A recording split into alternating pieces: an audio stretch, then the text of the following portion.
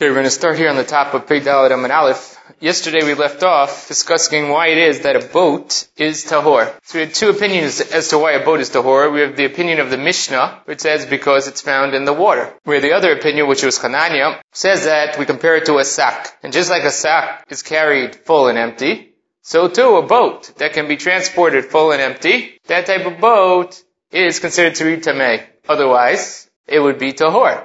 Most boats, when they are loaded, cannot be carried around, and therefore it would be tahor. Gemara brought two nafkaminot, two differences between the opinions. One was kli cheres, that was made out of earthenware, a boat that was made out of kli cheres. There, our Mishnahs would still say tahor, because it has to do with the ocean, nothing to do with the materials used. Whereas, according to Hanania, sak is only definition for materials that are found in the pasuk alongside of sak.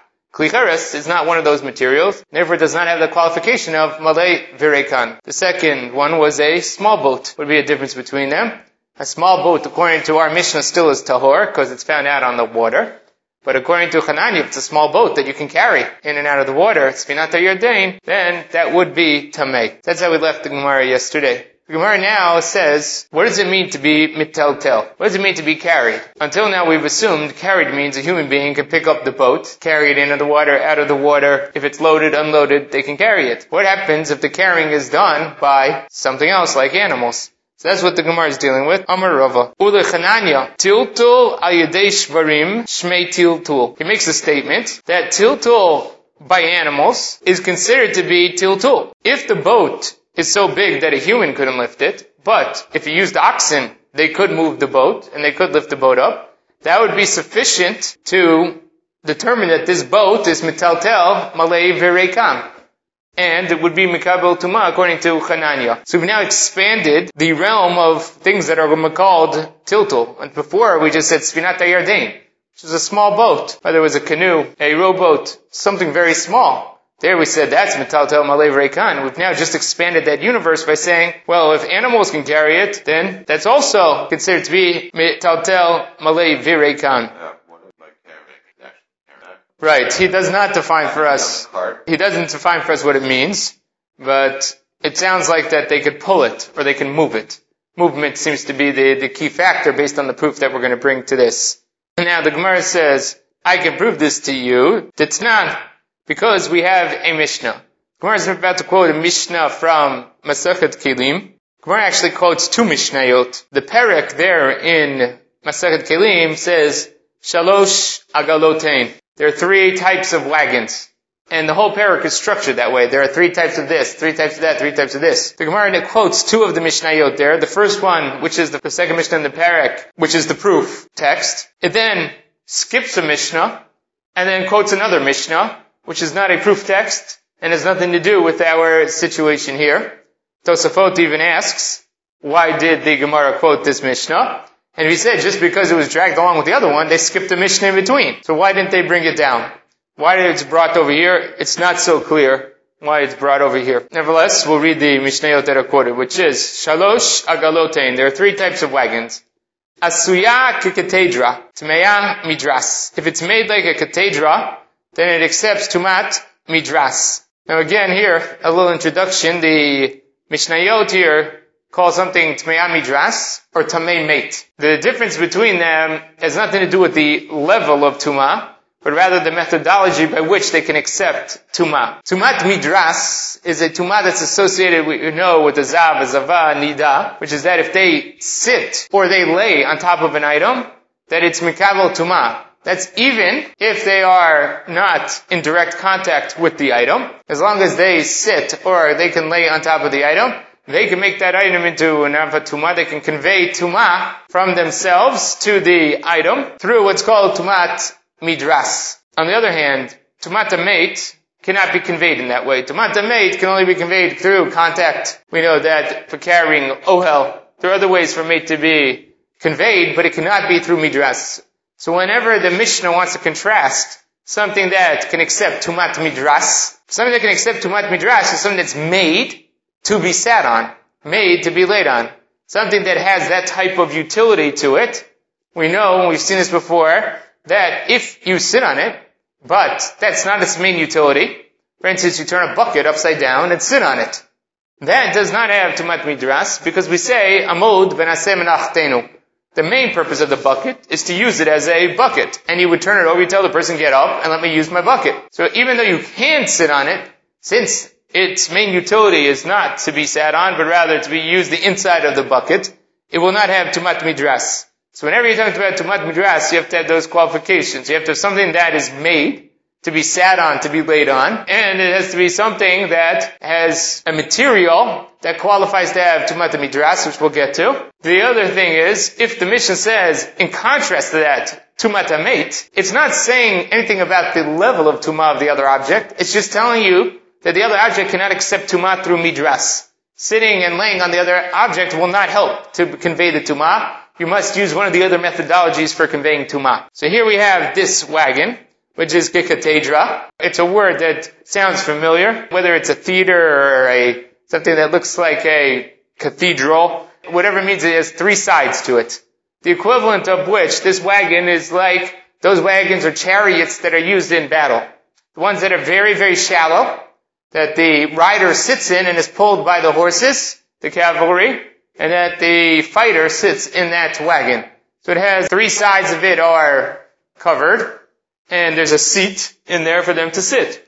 So because of that, Tmei midras can have tumat midras because the function of this wagon is to sit in it. On the other hand, kimita, if you have a wagon which is the equivalent of a flatbed, it's exactly a flatbed truck, it's a flat wagon, it has a piece of leather that sits in the middle, whatever it is that's holding it, but it's flat. Over there, it's tmeya tamei meit. Over there, it has tumat meit. Now, you could sit on such a wagon, but that's not the primary purpose or function of this wagon. This wagon is for transporting goods and merchandise. So no, this is just it's a flat wagon, that's it, without any seat, without any driver. The driver either sits on the horse or the oxen in the front, or just walks alongside of it. There is no, like you think of a traditional wagon that has a seat in front for the driver, and then the carrying the wagon in the back. That's not like this. This one does not have such a seat in it. It simply has a place for merchandise.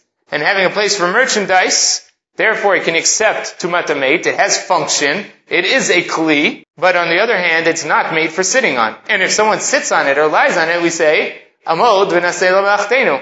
Get up, let us do what we're supposed to do with it, which is carry merchandise, put goods on there. Then you have a third type of agala, which is shel avanim. Not that it's made out of stones, but rather that it transports stones. That is tehora miklum. That it does not accept tumah whatsoever. This is a wagon that is transporting, whether it's bricks or stones, large items. Therefore, it does not require what we call a beit kibul. As opposed to the flatbed, which has an area which is solid underneath it, and probably has a perimeter of some sort around it. So therefore, has a beit kibul, a place where you place things into, a receptacle of sorts. Over here, by the avanim, they're big. So what you have is, you can have the equivalent of a cage, or what are called a child's playpen. That would be the equivalent of what it is, where you have the bars on the side and you can have the same thing on the bottom. These stones are so large, they're not going to fall out. Even if you don't have a solid bottom or solid walls, even if they're just bars or made up of mesh work of wood, but has large holes in it. So it doesn't have a beit kibul. If you place something inside of it, it's just going to fall out. The reason it functions here is because the avanim are so big that they don't fall out. Therefore, it doesn't have a beit kibul. It's not made to sit on. So it doesn't have a din of tumah. So Amar Yochanan, Rabbi Yochanan qualifies that and says, the exception to that is, if the holes are small enough that they can hold onto pomegranates, then it does have tumat meit. Because then it does qualify as a beit kibul. It's not so important to our sugya, but the Mishnayot and Kelim speak about how I ruin a kli. We've spoken about this in the past. If I have a kli, and I want to ruin it so it's no longer tamei, I make a hole in it. If I make a hole in it, it can no longer hold the item that was in it, or items that were in it. There, the Mishnayot and Kelim talk about different sizes of holes. That even if you put a hole within a keli, and it will no longer hold small items, it can still hold larger items. The largest of those items is a rimon, a pomegranate. They're talking about not the little pomegranate, they're talking about the whole pomegranate with the seeds in it, which is a large fruit. And therefore, if it has the ability to hold onto the pomegranates, the holes are small enough that they do not allow the pomegranates to escape, then it qualifies as having a beit kibul, as a receptacle, because it can hold on to these fruits. So that's what Rabbi Yochanan says. The holes have to be bigger than a rimon in order for it to be really tahor. If they are not bigger than a rimon, then it has a beit kibul, and it's then in the previous category, which is that it can accept tumat amet. It's a clay kibul. On the other hand, if the holes are bigger than a pomegranate, it's tahor legamre. So that's the 3 agalot that we have over here. No, they had the bricks. We know they had stones and bricks, but that's not considered to be, right, something that is utility or function in the normal way of a beit kibul. Remember, a beit kibul, a receptacle has to function because it is a receptacle, and because it's holding that which is inside of it. Because of its receptacle, and because of the size of the holes, it will hold what you place into it. So rimon was going to be the largest item that people would store and consider to be a regular utility with these types of items. So then the Mishnah continues. It's really not this Mishnah, it's 2 Mishnayot later, which is Shlosh Tevotein. There are 3 types of, we'll call them boxes or chests. Teva shepitcha mitzida. A teva box that has its opening from the side. You can see here the other possibility of the girsa there is shepachta mitzida, that it opened up or broke down on the side. You access the box or the storage unit from the side. So such a storage unit has dual function. That is because it stores, you can place items inside of it, but it also has a solid top. And the solid top allows one to sit on it or lay on it without interfering with the storage function, because you access it from the side. So because of that, if you have a teva shepitcha mitzida, it's tmeya midras. It can accept tumat midras because it's made to be sat on or laid on without interfering with its primary purpose of storage. On the other hand, milmalo, if accessibility is granted from up top, the door or accessibility is from the top, then it's tmeya tamei meit. It will only accept tuma as tumat meit. It will not accept tumat midras, because if you sit on this or lay on it, we're going to say amod v'naseh malachtenu. Get up so we can access the storage inside. So because of that, it only has tumat tameit, but not tumat midras. V'ba'a b'midah. Something that is so large that it's called something a baba midah, Torah miklum, Torah legamre. Rashi says, why is it called baba midah? It's interesting, Rashi asks the question, he says, why is it called baba midah? Nobody explains why it has this. He says, I don't know, lo yitparish malashon baba midah. V'li nira. That's what I think. Hashem anshe midot. Kolmar, shetzricha lamud or v'rachba. You have to measure its capacity, its size, meaning that size matters here. And what is that size? That is something that is so big that it holds 40 sa'ah belach, 40 sa'ah in liquids, shehem kurayim biyavesh, which is 60 sa'ah in dry goods. We've had this in the past, that it can hold a larger amount or quantity of dry goods than liquids, because liquids are maximum or tapped out when you hit the top of the rim. Once you're over the top of the rim, you have a little surface tension, but after that, the liquids are going to spill over. On the other hand, dry goods you can heap up even above the rim. So because of that, dry goods have, according to the Gemara, 1/3 more capacity within this size utensil. So if it holds 40 sa'ah belach, sheim kurayim, 60 sa'ah yavesh, that is considered to be an item that is so big that it's not normally moved. So since it's not normally moved, what do we say? It is tahor legamre. Okay, what was the proof text here? Let's not lose sight of what we brought these Mishnayot for, which is that we brought them to prove that something that is drawn by oxen has a din of tiltul, something that can be moved, and it could possibly have tumah. The case the Gemara is bringing is from the agalot. It's from the wagons. Wagons are made to be moved. So now the first wagon where someone's riding in it, obviously it's made to be moved and it's moving around. The second one is the flatbed, and the third one is shelavanim. So now, even though these wagons are loaded and they are so heavy to the point where they can only be moved by oxen, nevertheless, they are considered to be mitul tal. None of those wagons were disqualified because of the weight that they were bearing. The wagons all were considered to be mitulto, that they all were considered to be things that move, no matter what type of weight that you placed on them. The only time we had the exception was this teva. The teva was so big that it couldn't be moved. Then we said, okay, that teva is tahor because of its size. The wagons, none of the wagons were disqualified because of the weight that they bore. Even though most likely a human could not move them necessarily. Maybe with the human being you could do that. You could have a rickshaw that they could move along. But the other things that are carrying merchandise, whether it's the avanim, which is taro miklum, or it's the pragmatia, the flatbed that's carrying the materials or merchandise in it, neither of those were excluded because of the amount of weight that was placed into them. There was no disqualification for weight. Why not? Because these wagons are normally pulled by oxen. And despite the fact that they're pulled by oxen, they're considered to be mitultal, that they move.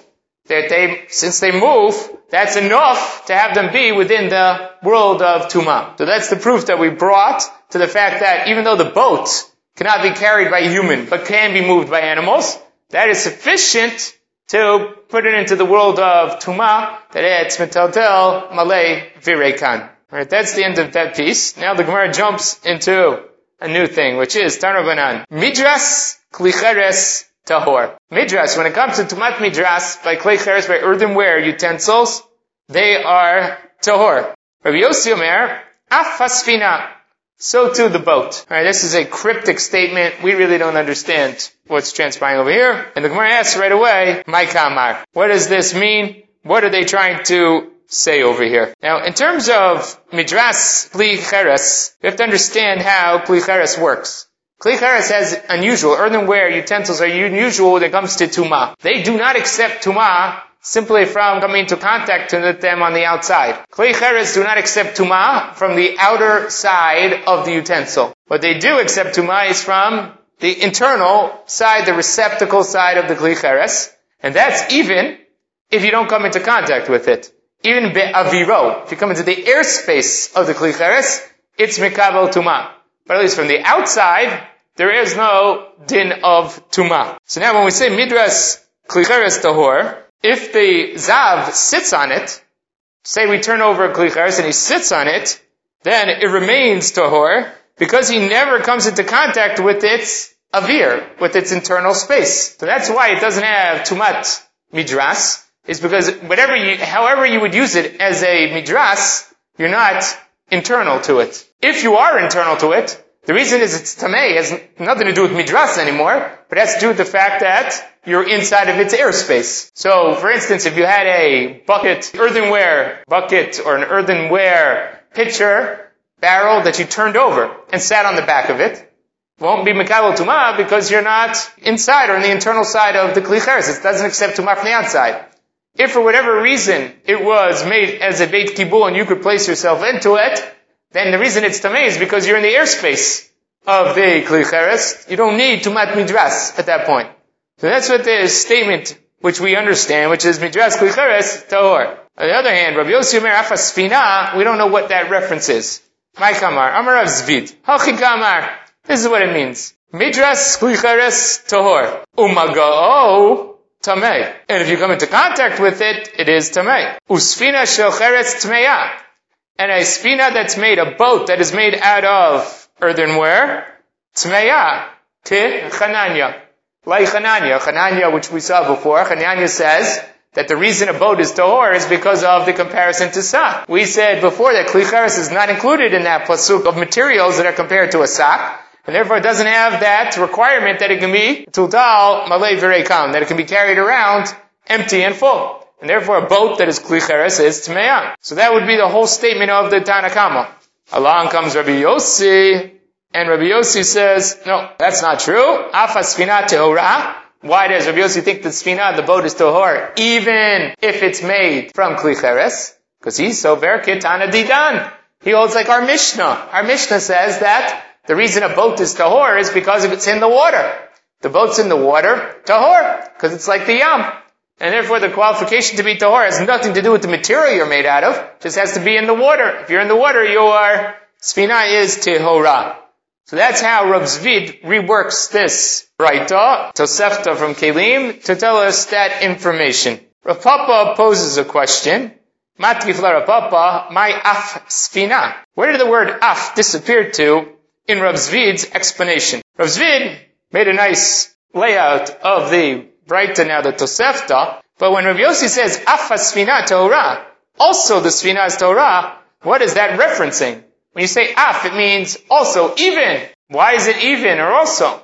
Doesn't make sense. What is he responding to that was tahor in the Reisha that he's now saying is tahor in the Seifa? So because of that, Rav Papa says, O Amar Rav Papa, Hochi Kamar. Rav Papa rereads the Tosefta. There's a difficulty in Rav Papa's reading or rereading of the Tosefta. He makes an emendation here, but his emendation is strange.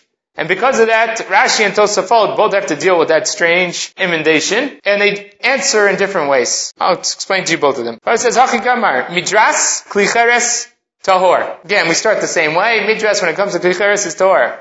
Umaga'o, Tameh. And contact with it is Tameh. Vishal 8, talking about wood, Ben Midraso, Ben Maga'o, Tameh. A wooden utensil, then it accepts Tumah both as Midras, and when you come into contact with it, can accept Tumah in both ways. Usfinata Yardain Tehora Kitana Didan. But Sfinata Yardain is Tehora, even though it could be made out of wood. Nevertheless, it's not Mekabel Tumah, like the author of our Mishnah.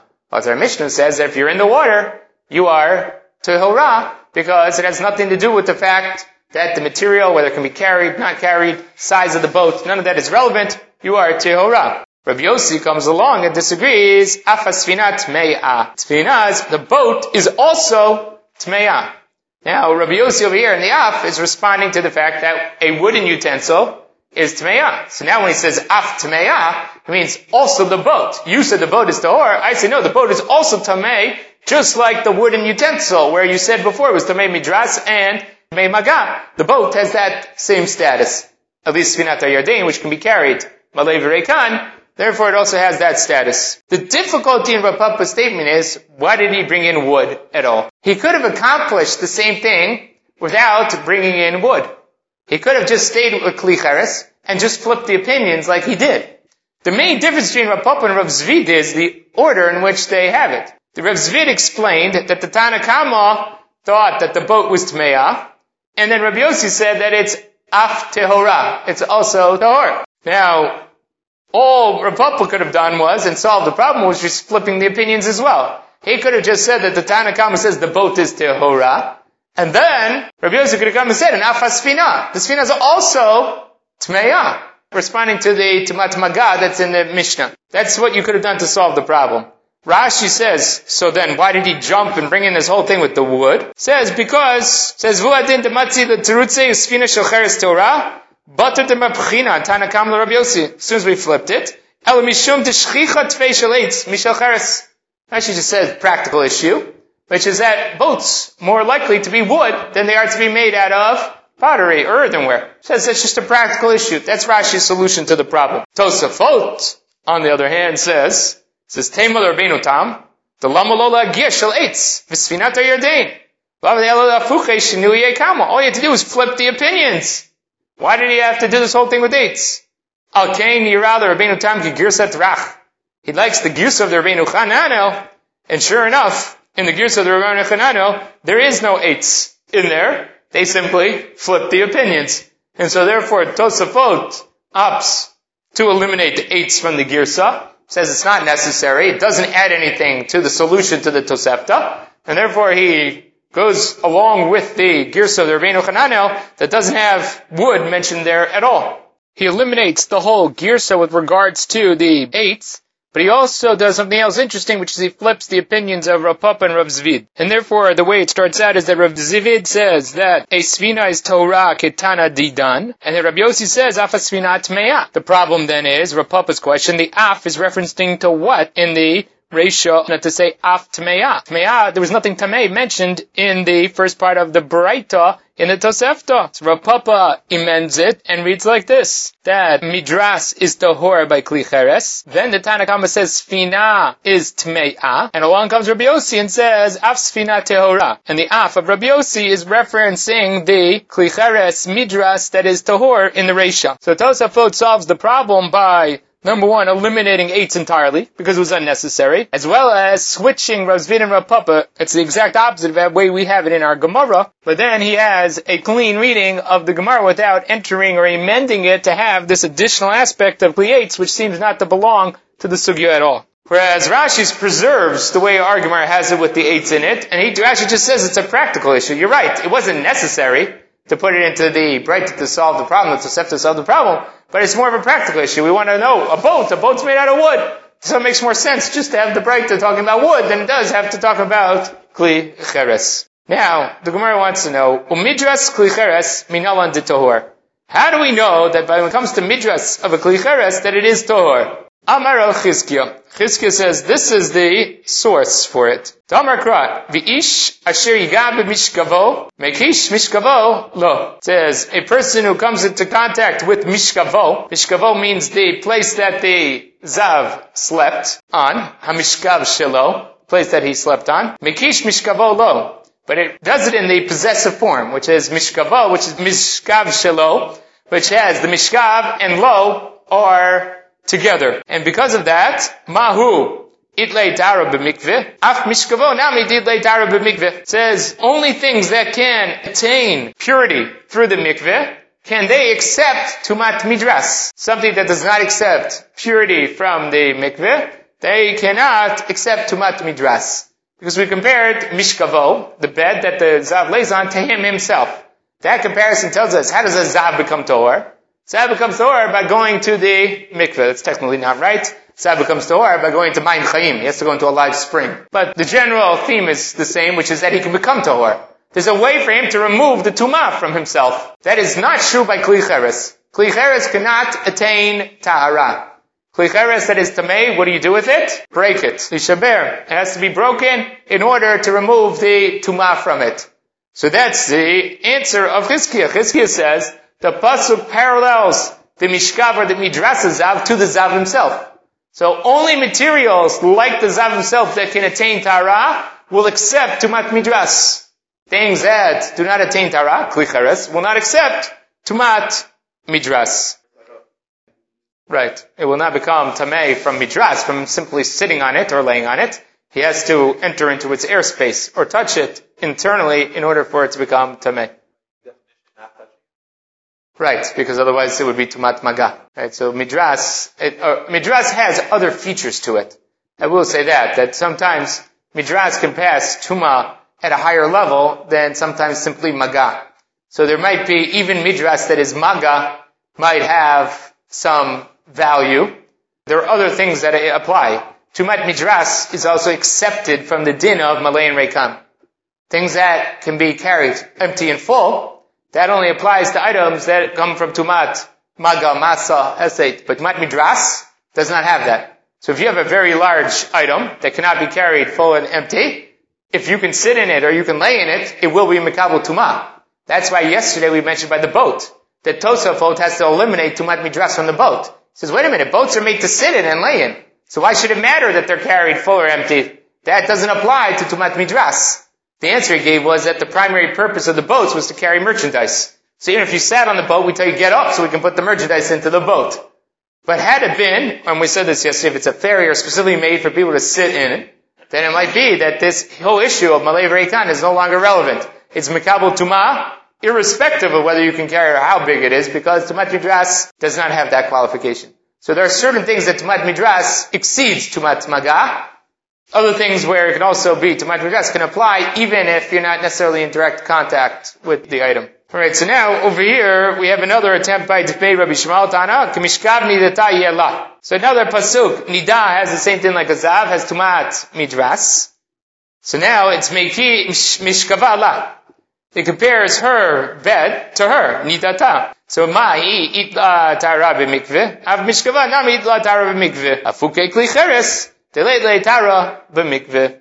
So that's the answer. Another possibility is brought by the Dibei Rabbi Shmuel. The pasuk they bring is from nida instead of from zav. The same idea that the nida is compared to her bed, and just like the zav was compared to his bed. And the comparison demands that the bed have the ability to become tahor. Items that cannot become tahor will not qualify to accept tumat midras. The exception to that is, of course, a Kli Cheres which does not have tara b'mikveh. Meitiv Rabbi Eloi asks, Mapetz b'meit minayin. A mat, how do we know that it's mikabel tumat meit? Again here, Machloket Rashi and Tosafot as to what material this mat is made out of. Rashi claims it's made out of wood. It's a wooden mat that is made for laying on. Now why? Fish matzino, Rashi says, shepshute kleitz teorim mitumat maga sheretz. A flat wooden utensil that does not have a beit kibul, it does not accept tumah from the sheretz. Minayin shakli ha'ra'ui lemishkav moshav mekabel tumat maga b'meit. Since it can be sat on or it can be laid on, how do I know that it accepts tumat hameit, meaning coming into contact with it, not only from sitting and laying on it, but also from coming into direct contact with it? How do I know that that accepts tumat? That's Rashi. Tosafot says he thinks that's not the material. Vein nira l'Rabbeinu Tam, but rather Omer Rabbeinu Tam hacha b'mapet shel shipa v'shel gemi.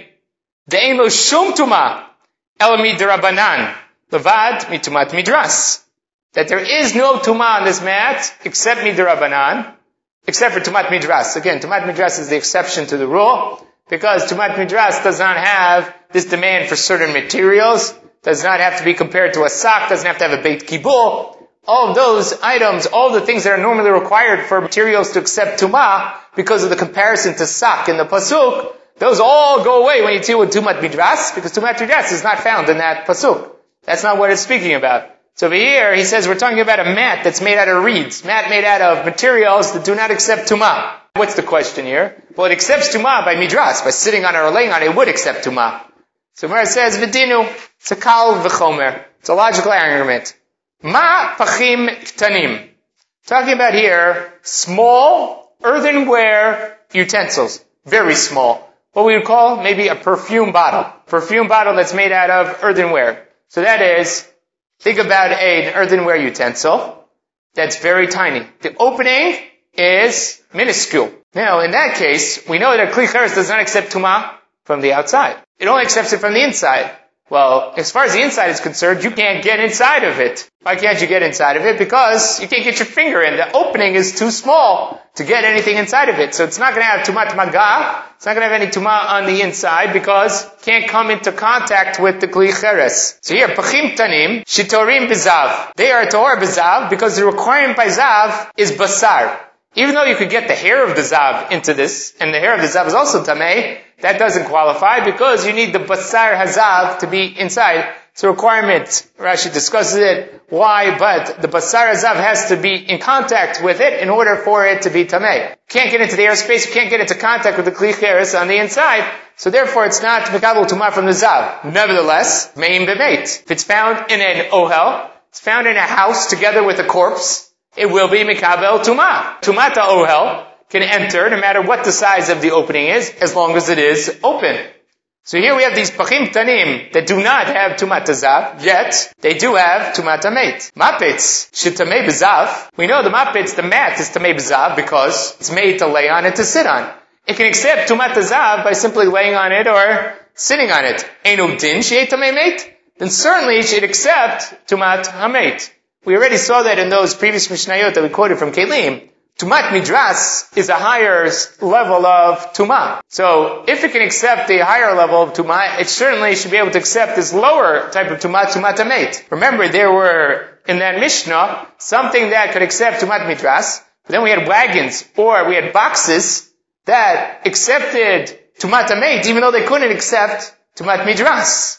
So over here, if you have something that accepts tumat midras, it certainly accepts tumat hameit. That's basically the premise of the Gemara.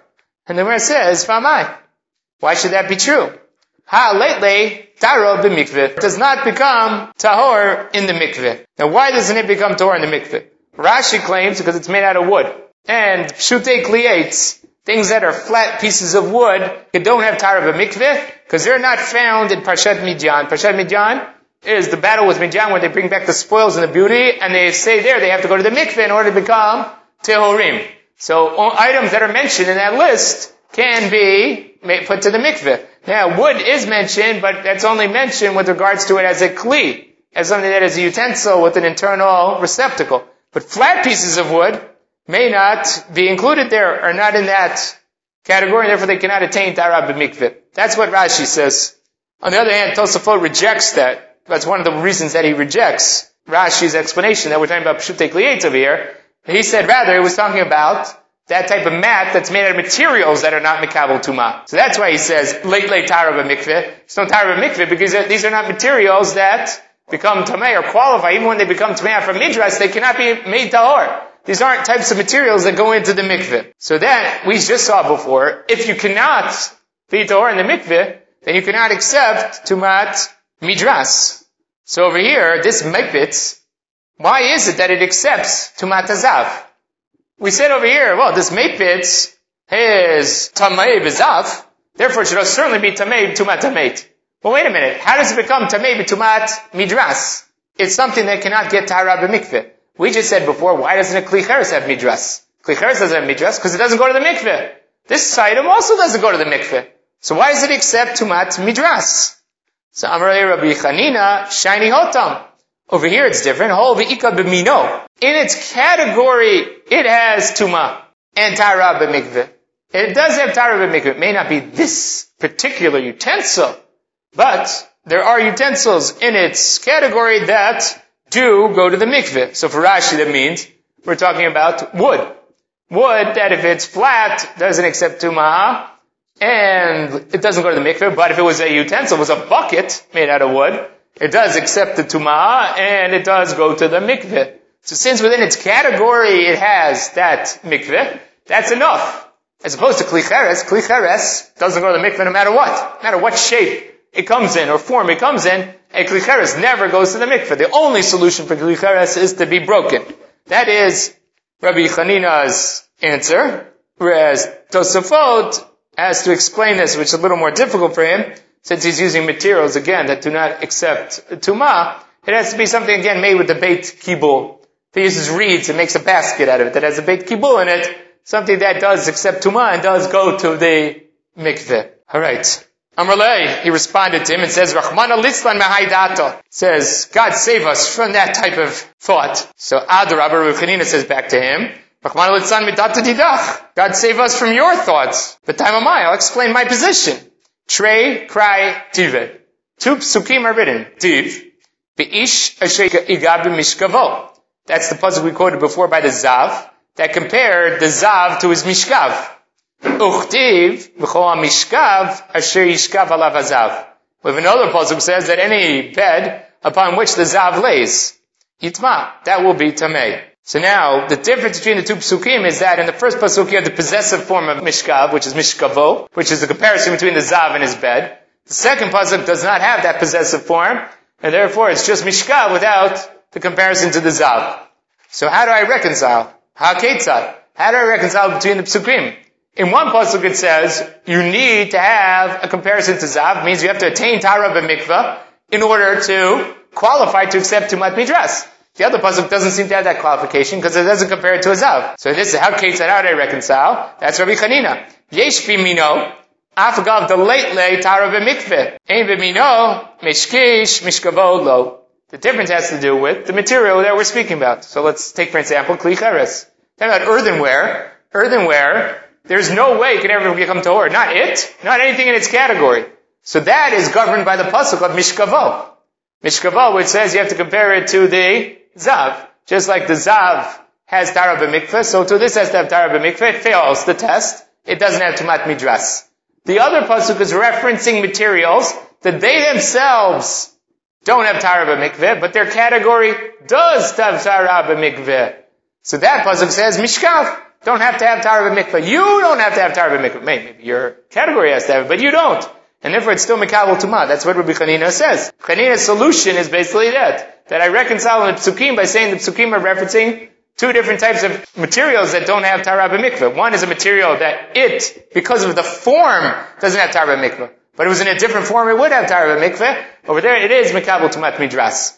Whereas, there's another material, Kli cheres, which never accepts Tahara b'mikveh, and that is governed by Mishkav law and has no Tumat ha-Midras. So as Rabbi Chanina bolsters his position, that's the difference between this mepitz and the Kli cheres. Kli cheres does not have Tumat Midras, whereas the mepitz, the mat, does have tumat midras, even though both of them do not go to the mikveh. Rav Amar, midras kli cheres tahor mehalcha. He brings a totally different solution. We've had two solutions until now. We had the two solutions on the previous Amud. One was the comparison of the Zav to the bed. The other one, the Nidah to her bed. Both of those really function in the same way. And now we have a third. Chol kli patuach asher ein tzamid patil alav. When it comes to tumat ol hamet, there is an exception to the rule about tumat hamet. What happens in an ol hamet, a corpse that's inside of an ohel, all the utensils, everything that's in there becomes tameh. Because we basically look at it as if the house is full with the mate, and it's as if it came into contact with all these items. Kli cheres is an exception again, because remember that kli cheres only accepts tumah internally, not externally.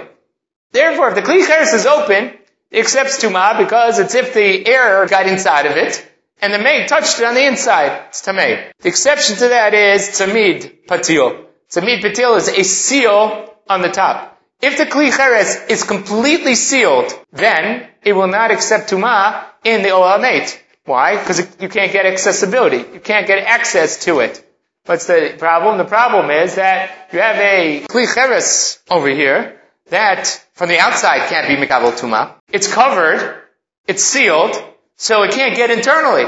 So it's protected inside the ohel hamet. It will never accept tumah inside of an ohel hamet. The exception to that rule is if the kli cheres is tameh. A kli cheres can only protect what's inside of it. Say you have food, liquids inside of it. It protects them in the ohel hamet if it surrounds them and completely sealed in.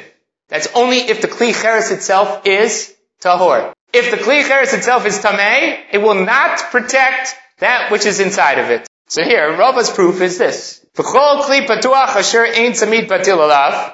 Any kli, open utensil that does not have a seal on it, yesh tzamid patil alav tahoro. It does have a seal on it. Everything inside that kli cheres and the kli cheres itself will remain tahor. Mi lo askinan dichtinu lishto nida. The Torah never tells us what the function of this kli cheres is. What happens if this kli cheres, it's a bucket, it's a pitcher, but he says, you know what? I'm no longer going to use it as a bucket or a pitcher. I'm going to turn it upside down and let my wife, who's a nida, sit on it. That's its primary purpose now. Nevertheless, the Torah says, if it's sealed, everything inside is tahor. It remains tahor. What we just said before, if a utensil becomes tameh, it does not protect that which is inside of it.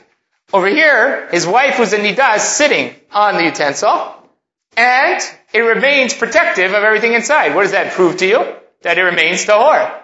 Why does it remain tahor? The only reason it can remain tahor is because there is no tumat midras by kli cheres.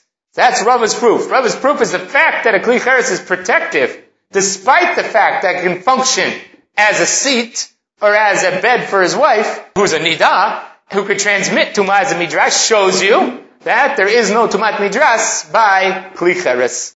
Tosafot does question Rashi's explanation here because the Gemara in other places says that a kli cheres that is mukaf tzamid patil is completely sealed still accepts tumat hesed. It still accepts tumat from the outside. If that's the case, then why over here should it be protective? How can you make such a conclusion? The Rabbeinu Tam says that tumat hesed is the equivalent of touching it on the inside. That when the zav moves the object, or the nidah moves the object, that hesed, that movement of the object, is the equivalent of touching the object on the inside. And the reason a kli cheres tzamid patil is makabel tumah is because if you touched on the inside. But the outside still has this property, which is that it's never makabel tumah, and that's why it's protective in ohel hamet. The Ri, on the other hand, suggests that had it been true that the nidah, had she sat on it, would have made it into a problem because of midras kli cheres, then even if she did not sit on it, it would not protect in the ohel hamet. The only way the kli cheres protects in the ohel hamet is if it has a property that's impregnable, that it can never have tumah that affects it. So here, the outside always has this protective nature to it, that tumah is not accessible. And that's why you must conclude that there is no tumat midras by a kli cheres, because otherwise it wouldn't be true of the outside of the kli cheres. Hesed works in a different way. It has nothing to do with the outer side of the kli cheres. It does not compromise the outside of the kli cheres at all.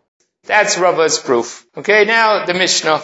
We're not getting any easier now. This was the Tumah. Now we're moving into Kilayim, and this is also a difficult Mishnah. We'll get through the first couple lines here, and tomorrow's daf is also extremely difficult, or takes a lot of understanding, but at least for the basic today, I think we can get through it, which is Minayim La'aruga Shishisha al Shisha Tfachim.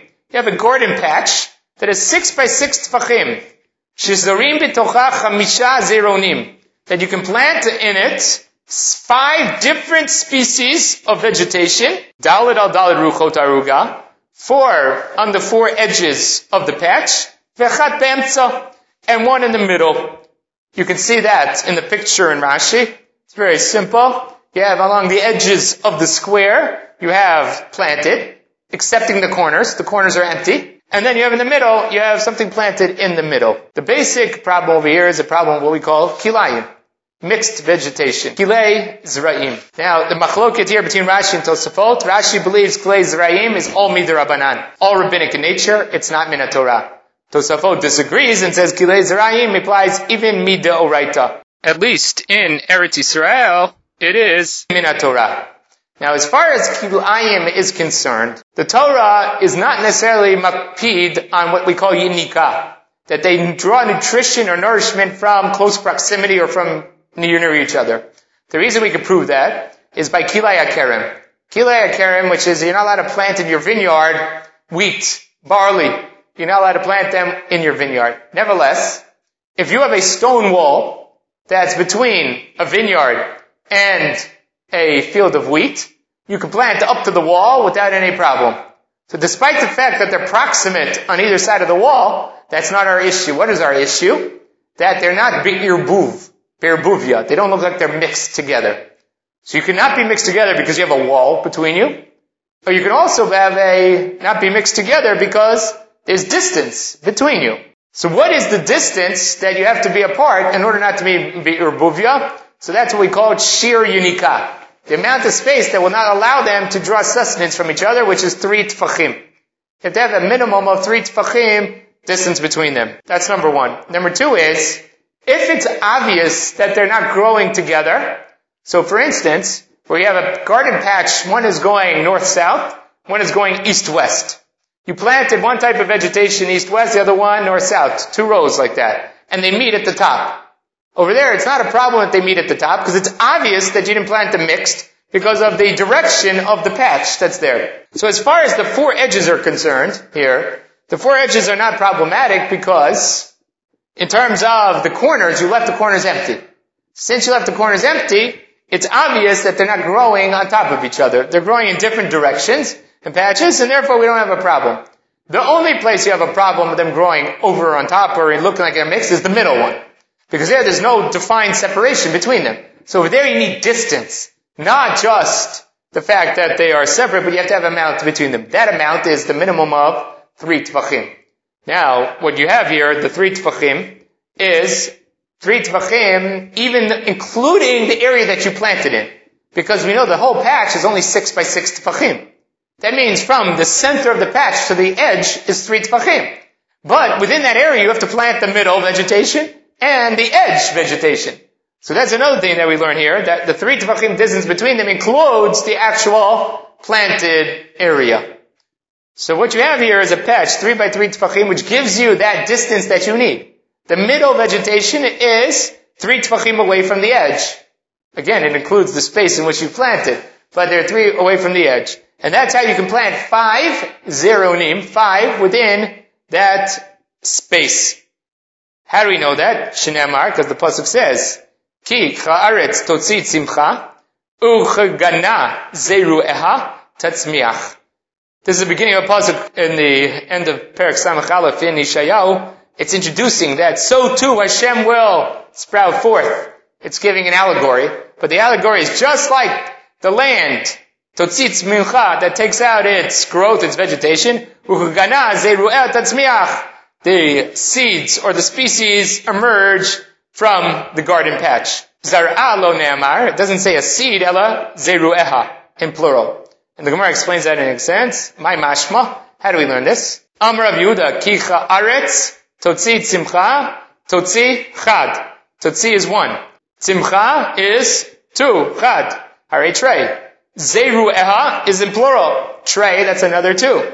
Ha'arba, now we have 4. Tatzmiach, so the end of the pasuk says tatzmiach again. Chad ha'ichamsha. That is 5. So the pasuk hints that you can plant 5 things, but then we still don't know the space in which you can plant these 5 species. V'kim lahul l'rabbanon.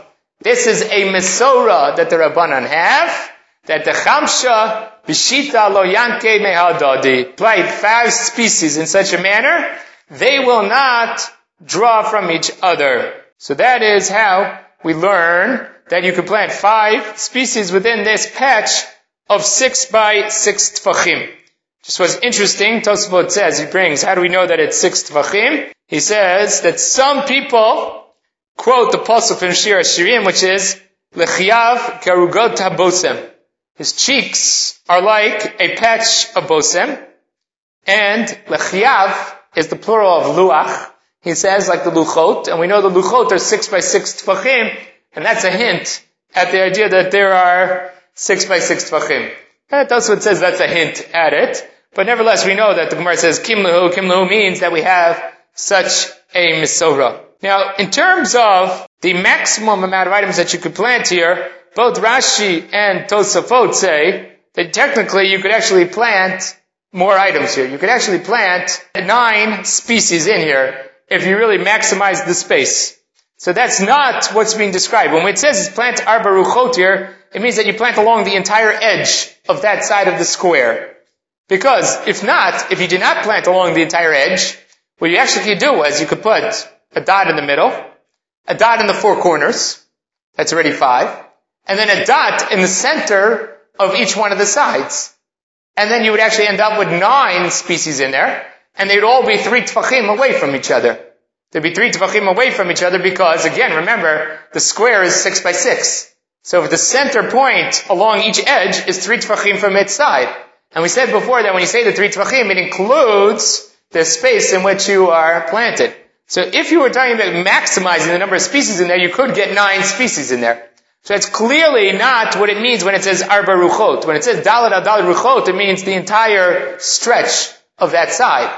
And that's what the Mishnah is addressing, that it will not look like it's mixed together, even though you planted the entire side with that vegetation. It's at a 90-degree angle to the other side. And therefore, even though both sides are planted entirely, that's not considered irbuvia, even though they're less than 3 tefachim apart. The only thing that needs that 3 tefachim is that center space. So that's what the Mishnah is teaching you about what's not called irbuvia, what's not called mixed, despite the fact that you're maximizing the amount of planted space there. That you're planting all 4 edges plus the center. Again, you can get more species in, just like we described the 9, but that's not what the Gemara is after. That's not what the Mishnah is describing over here. Okay, we'll stop here, and we'll continue with this in the source for this tomorrow.